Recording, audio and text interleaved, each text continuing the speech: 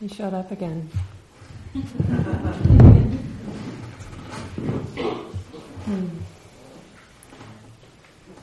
So, I'd like to talk tonight about Sila.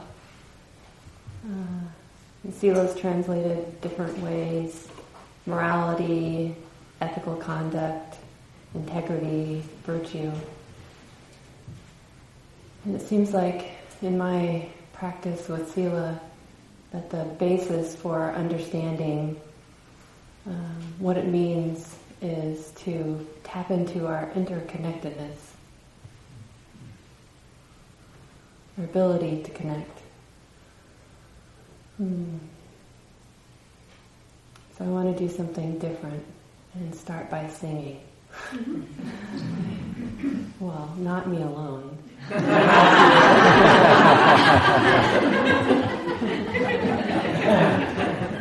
I thought over and over today, I can't believe I'm going to do this. If my wife were here, she would be like, "Oh, honey, you can't carry a tune." But I'm gonna. I don't know if you know Jayanti Kyle. She's a Minneapolis local singer-songwriter, gospel. She wrote Hand to Hand, a song that was co-wrote a song after Michael Brown was killed that became adopted by Black Lives Matter as an anthem of sorts.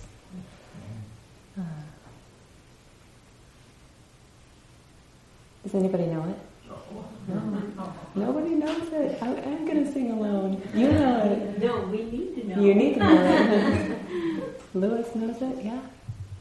Louis, you know it? I hear it again. I remember. It's chanted at protests, and I really feel the connection in the song.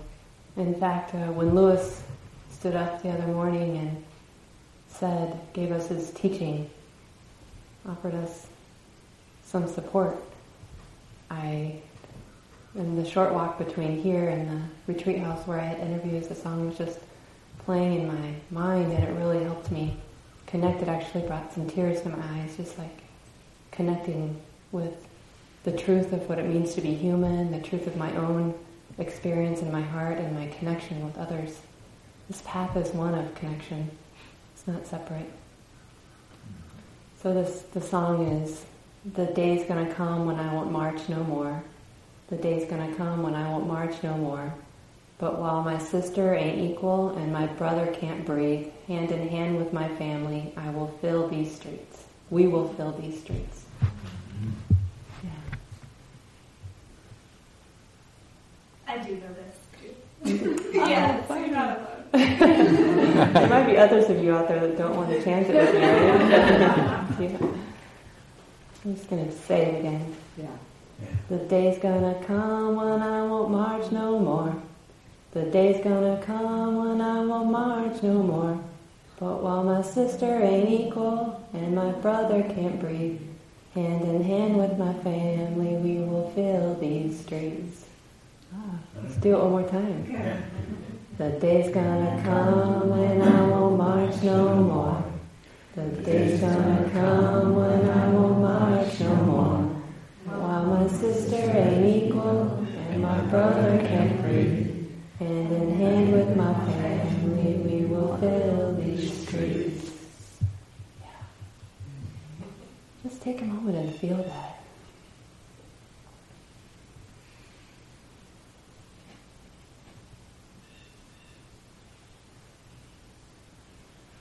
I hear so much in that. I feel so much just saying it. Chanting it a little bit, but in the midst of a protest, the way that energy can shift from anger and frustration, uncertainty, to one of connection and togetherness is so beautiful. The day's going to come when I won't march no more. It feels like there is a point to this practice that we're doing. This practice here on retreat, this practice of purifying the mind, being brave and looking at the terrain of the heart. And then the last line of hand in hand with my family we will fill these streets. It's assertive. There's some resolve, right? And this family is a broad term.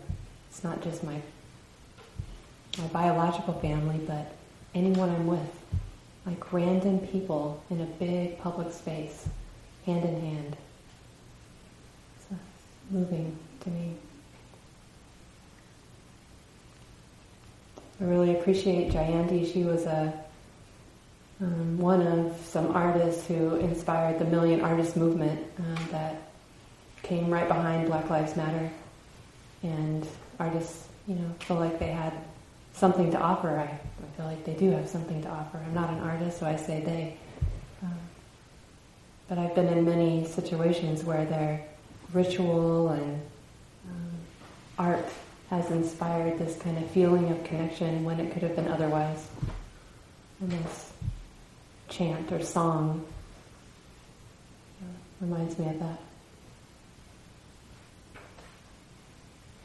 This is a path of connection. It's an inclusive path. We're practicing the art of inclusion, including all of our experiences, the most difficult, the sweet ones, those that are easily noticeable and those that are obscured by the defilement, learning how to hold the mind, the defiled mind, with a lot of care.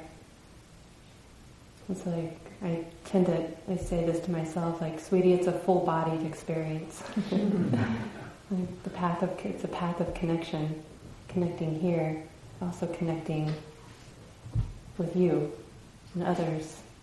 Like remembering that our values aren't all that different. We want similar things. No matter who we are as human beings, we want to be safe and protected, and we want good health. We want to learn how to be happy, and we're seekers on this path. Seekers looking for some freedom.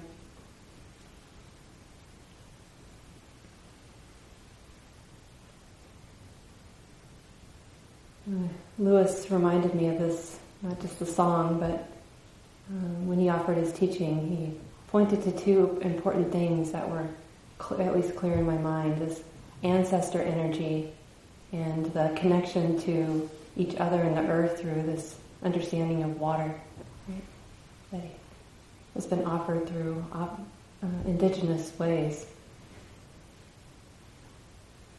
But this receiving what he was saying about ancestor energy just reminded me of my connection to all of those who have come before me. Just had like a wave of kind of understanding of my teachers and their teachers and ancestors that have taught something, and my responsibility to purify my heart and my actions so that I have something to offer that's of use. Remembering both.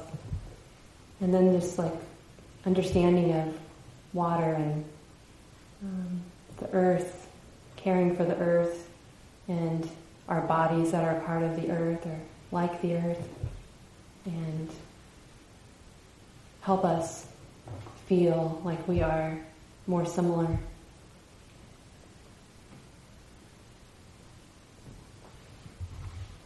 I read this poem like every talk I give, which has not been many, but I love it. This poem by Naomi Shihab, Kindness. This really points to what it means to be connected for me.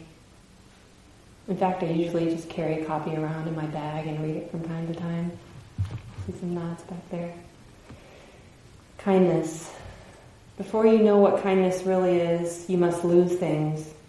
Feel the future dissolve in a moment like salt in a weakened broth. What you held in your hand, what you counted and carefully saved.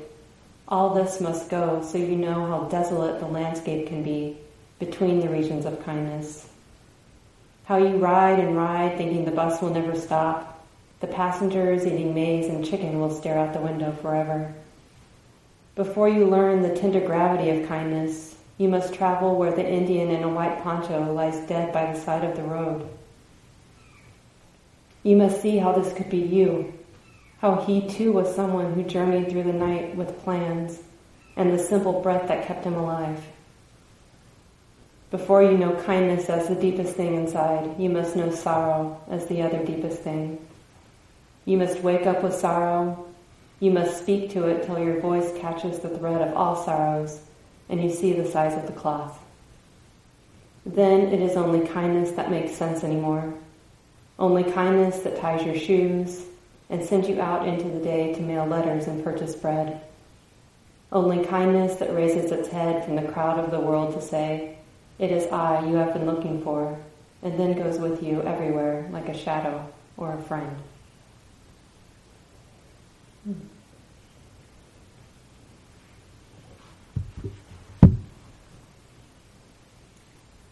Yeah, the simplicity of baking bread and mailing letters, bringing kindness with you into the most mundane activities, that connection with the importance of how we behave and intentional ways that we live our life, and also the connection with death and other obtuse, is that the right word? Large or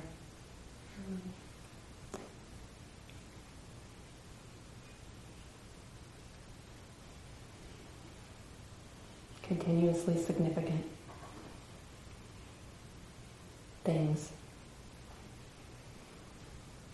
I often feel really sort of sad by a loss of connection that I sometimes don't even feel. It's kind of like the air we breathe here in the West. We have grown up in these with values of autonomy and individualism that other cultures haven't. And I don't always remember to recognize the truth in other cultures. I don't always remember to seek the truth in other ways. And sometimes forget that I am connected to so much more than just my daily existence. So Sila.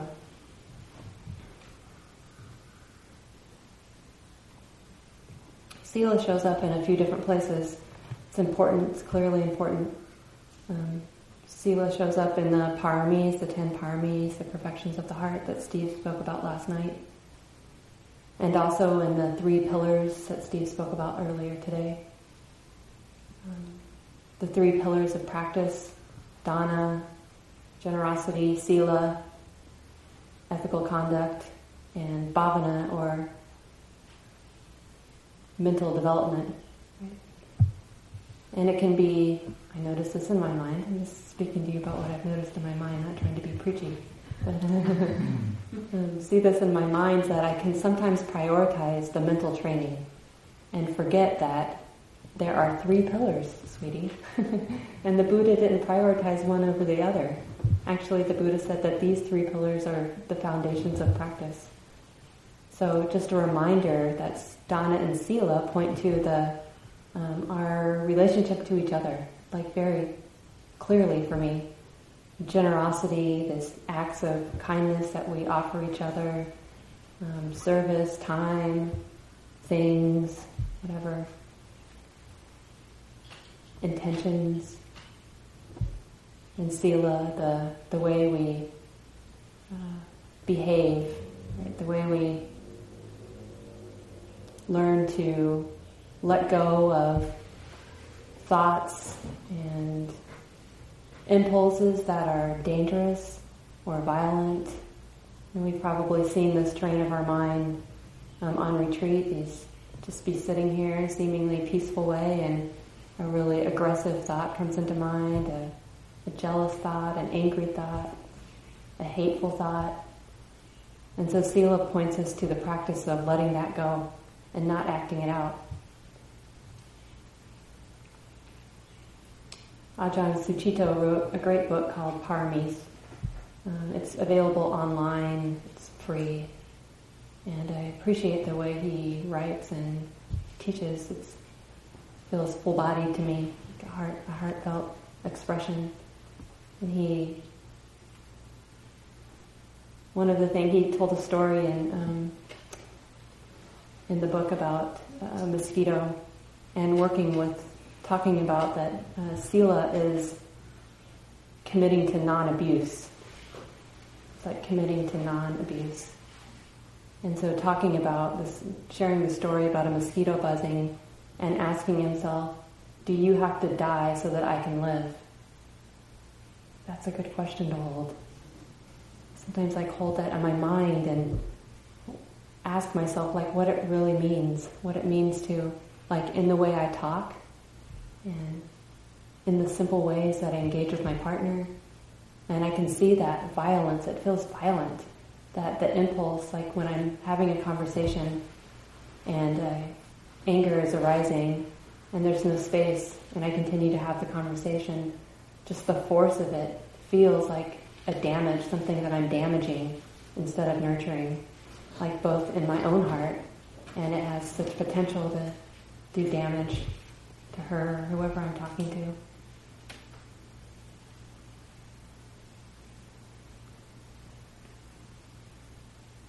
And we can practice purifying our actions by taking the precepts. We do that here on retreat, but we can also take them into our home life and kind of try to understand what it means to practice non-harming by not stealing, not taking life, not speaking untruths, not acting out in sexual ways that are abusive, harmful, and not indulging in intoxicants. And just what if we all took one of those precepts and just worked on it, practiced with it, tried to understand it? Would that make a difference? I think it would make a difference. If everybody in this room did that, how about if everybody in the city just did it, took up a training of one of the precepts once a week or once a month? That would make a difference to how we are with each other. It would have an impact. And these precepts aren't specific to Buddhism. They're simple and general and probably show up in a lot of different spiritual traditions and non-spiritual traditions, just as good ways of behaving as human beings. And one thing that's good to remember about Sila is that the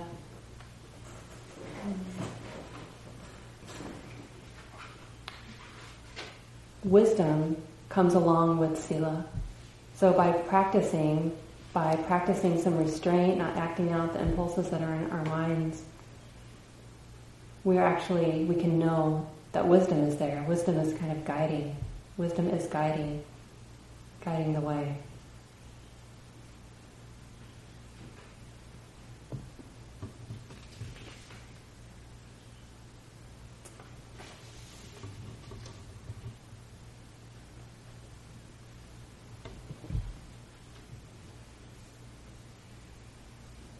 There's a distinction in the teachings of Sila between convention and intention. So a conventional way to practice Sila is to understand cultural norms or family norms and just start there, practicing the rules of the house or establishing some guidelines for how you want to be and how you want people to behave in your communities and in our homes and things like that. And then intention is kind of a step beyond that. It's like an internalization of those conventional norms so that there's an ethical basis and those intentions kind of arise from a deeper place. That's my understanding. So there's an attitude of mind. It points to an attitude of mind, like an ethical, deep sense of caring about my heart and yours when we're practicing intention as part of our training with Sila. It is also said that Sila trains the mind to receive the teachings. So Sila, Dana, and renunciation, these practices of letting go. And that really makes a lot of sense to me. It's like if I just had a lot of bad behavior all the time, and then I dropped into a retreat, purified the mind a little bit, and then went back to my bad behavior, that doesn't make sense. right? It wouldn't make sense. But once we receive the teachings and they land in our heart, then it makes sense to act from a different place.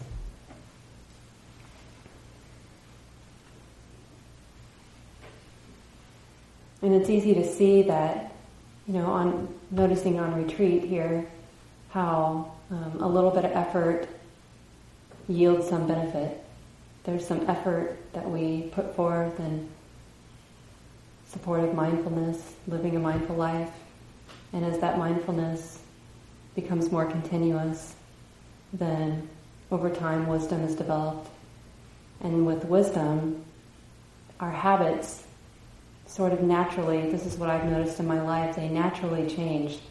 So I take Sayadaw's teaching about right effort, not to mean that I don't have to try, but to mean that it really makes sense if there's a natural way of practicing, if there's a right application of effort, then as wisdom develops, the things that I used to do that were not in line with the teachings just kind of don't make sense anymore and I don't want to do them, right? I might restrain from, it's easier to want to be careful about my speech because I understand better the impact of harmful speech.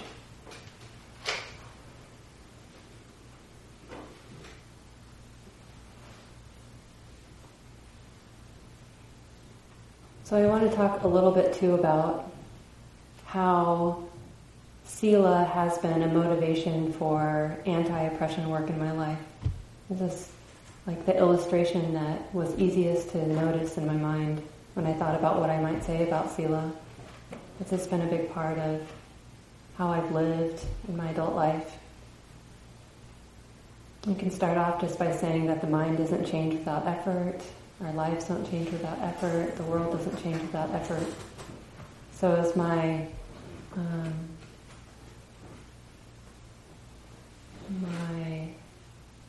intention to be a decent human being in relationship to other human beings grows with the understanding and practice of Sila, I naturally want to act on it. It becomes an extension of my practice, to want to do something about it, to want to share, to want to contribute to some sort of good force in the world.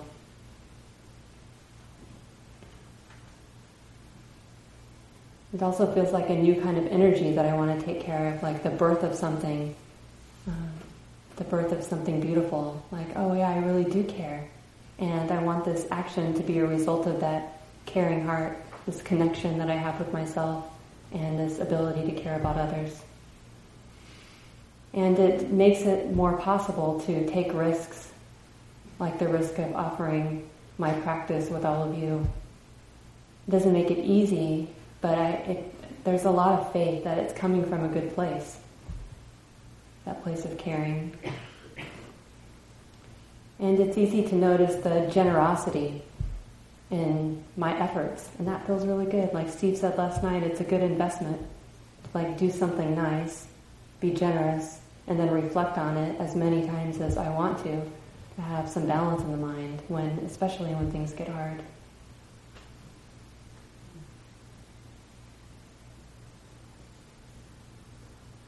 And Sila has really encouraged a fearless kind of seeking the truth.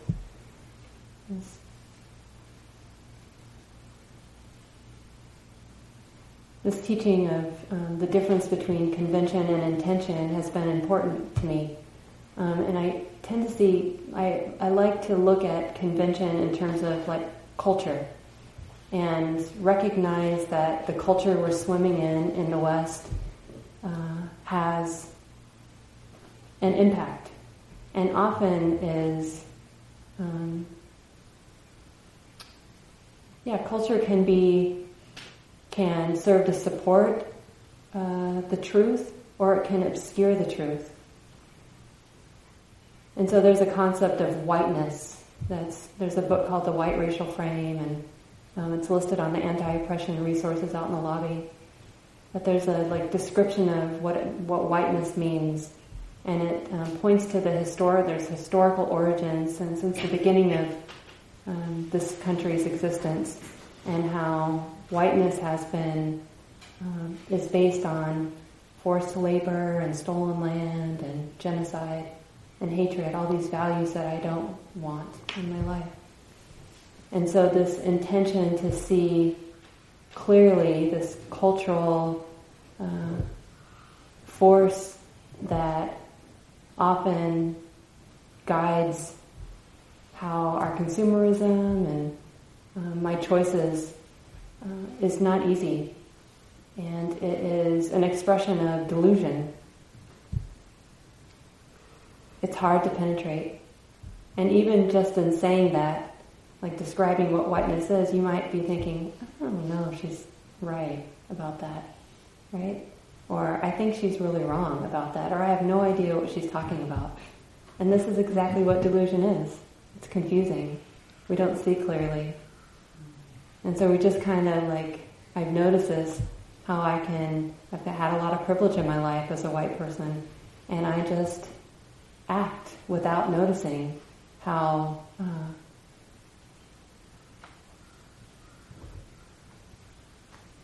the benefits of privilege, really. And more importantly, it points to the loss of connection, this separation that I have to do things on my own, I have to stand on my own 2 feet, don't rely on other people, and be afraid of that what is not understood well.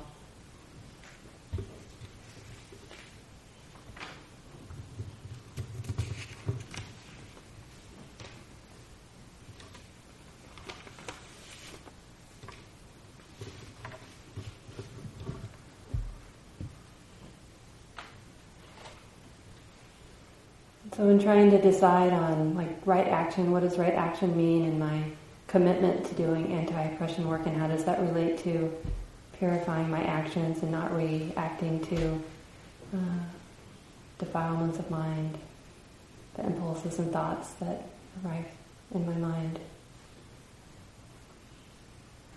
I think Lewis again pointed to an understanding, and Jayanti did too, about what family is.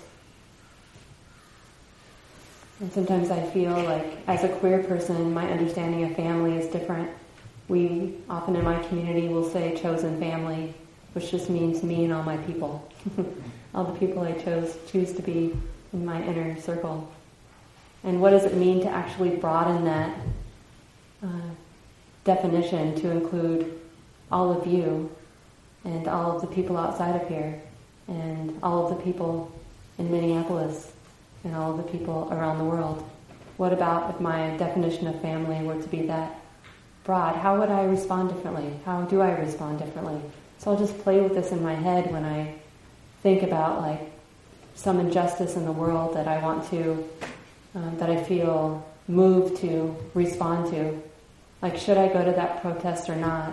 No, I'm a little bit afraid. I don't know what's going to happen. I don't know if I trust the people that are there. I don't know if I fully understand the issues. Well, then I sometimes give myself this scenario, sweetie, what would you do if this were your child who was involved in some drama? What would you do? And then it's really clear. I would talk to my child. I would talk to my child's friends. I might talk to their parents. I'd investigate. I'd try to get some deeper understanding. I try to understand all sides and have a broader perspective. And so what about if I would go to this action or take this step that I'm scared to take because I just want to learn? What if I can be there just to learn?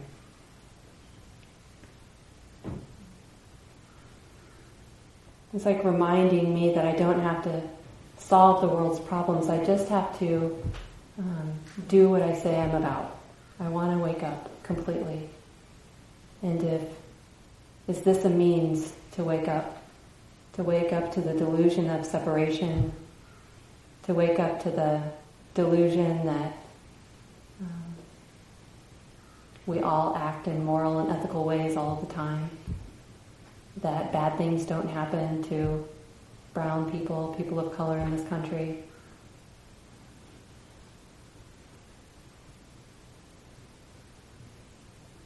So some of the things that have supported me in this investigation is to simply practice not acting out, but also to engage in places where I feel different so that I can learn, so I can show up, put myself in a position to learn about the earth, learn what other ways of knowing are available to me, learn what other cultures, how people talk and act and behave, and what the norms are so that I don't have to be so afraid of what I don't know. I try to pay attention specifically to what people of color are saying about a particular issue, even though I notice my mind sort of like, I'm not sure, I don't know, that's not my experience, but that's right, that's what happens when the mind is confused. Like, understands this conventional sense of things, and then sometimes rejects or denies other expressions. But the more comfortable I get, the more I'm in situations like that, the more comfortable I get receiving different expressions. For a long time I had a commitment to not reading anything written by Western European people. I would only read material, books, literature written by people of color, because I just felt this need to balance this overwhelming conditioning that is whiteness in this country.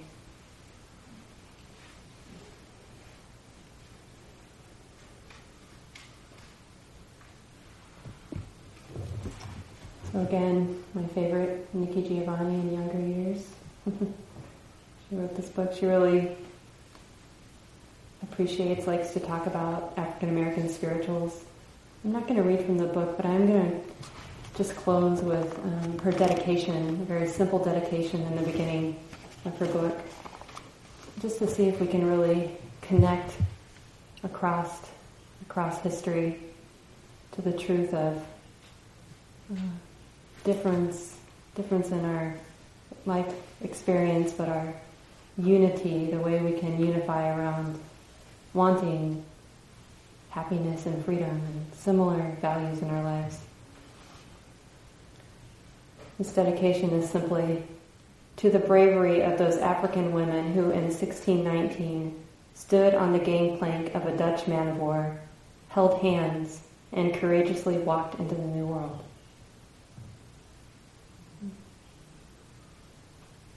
It's truth. Thanks for listening.